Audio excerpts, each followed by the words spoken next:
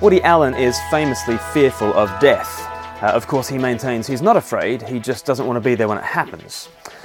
He was once asked, "Woody, are you pleased to know that you will live on in the hearts and minds of those you've touched through your art, through your work?"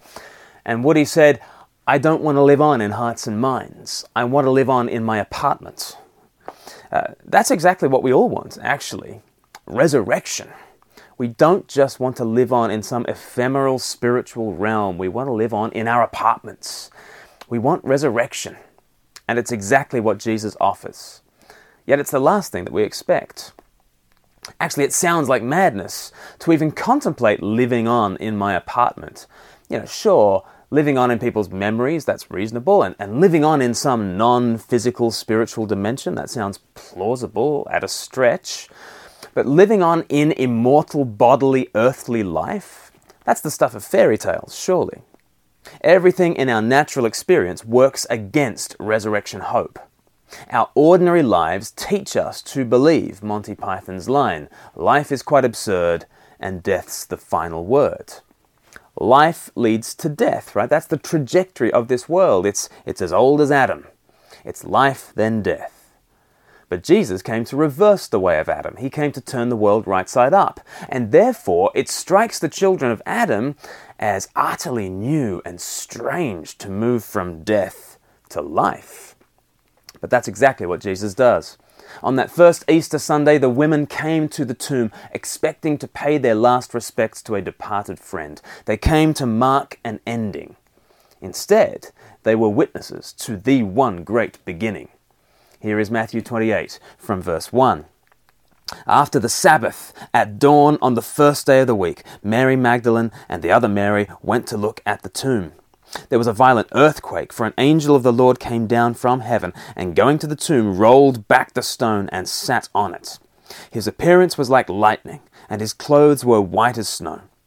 The guards were so afraid of him that they shook and became like dead men.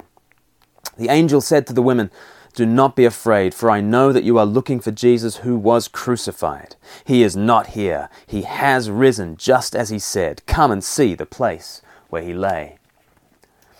Now imagine an alternative Easter story. Imagine that the women came to the tomb and they found the body of Jesus.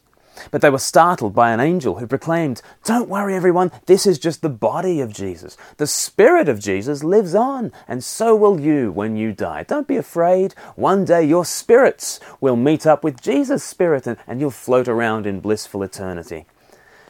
What kind of gospel would that be? The Apostle Paul answered in this way in 1 Corinthians chapter 15 and verse 14. "If Christ has not been raised from the dead, our preaching is useless and so is your faith. More than that, we are then found to be false witnesses about God, for we have testified about God that he raised Christ from the dead. But he did not raise him if in fact the dead are not raised. For if the dead are not raised, then Christ has not been raised either. And if Christ has not been raised, your faith is futile. You are still in your sins. Then those who have fallen asleep in Christ are lost.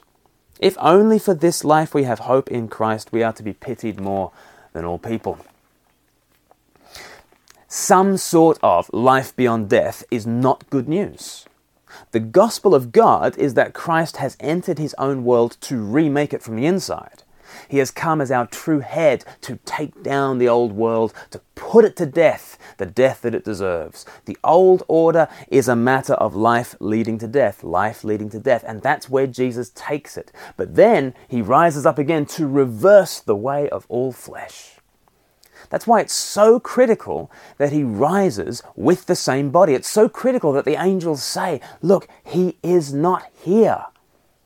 Jesus rose again in that body that went down into the tomb. You see, he is not abandoning his old body and doing something new. Neither is he abandoning creation 1.0 and starting this 2.0 somewhere else. No, he is recapitulating his handiwork. He's going over the ground and redeeming it all. He is risen in the same body because he wills to fix this world. And just as the old body is restored and glorified, so will the whole universe be restored and glorified. On that first day of the week, a new beginning was birthed. Jesus had put to death the old on the sixth day. He rested on the Sabbath, and he brought light and immortality to life on the first day of the week. Jesus renews all things by rising up as the true and better Adam, the eternal King. And as surely as the King was raised, so his kingdom will also be raised to physical, bodily, immortal, feasting joy. Therefore, in the words of the Easter angel, do not be afraid.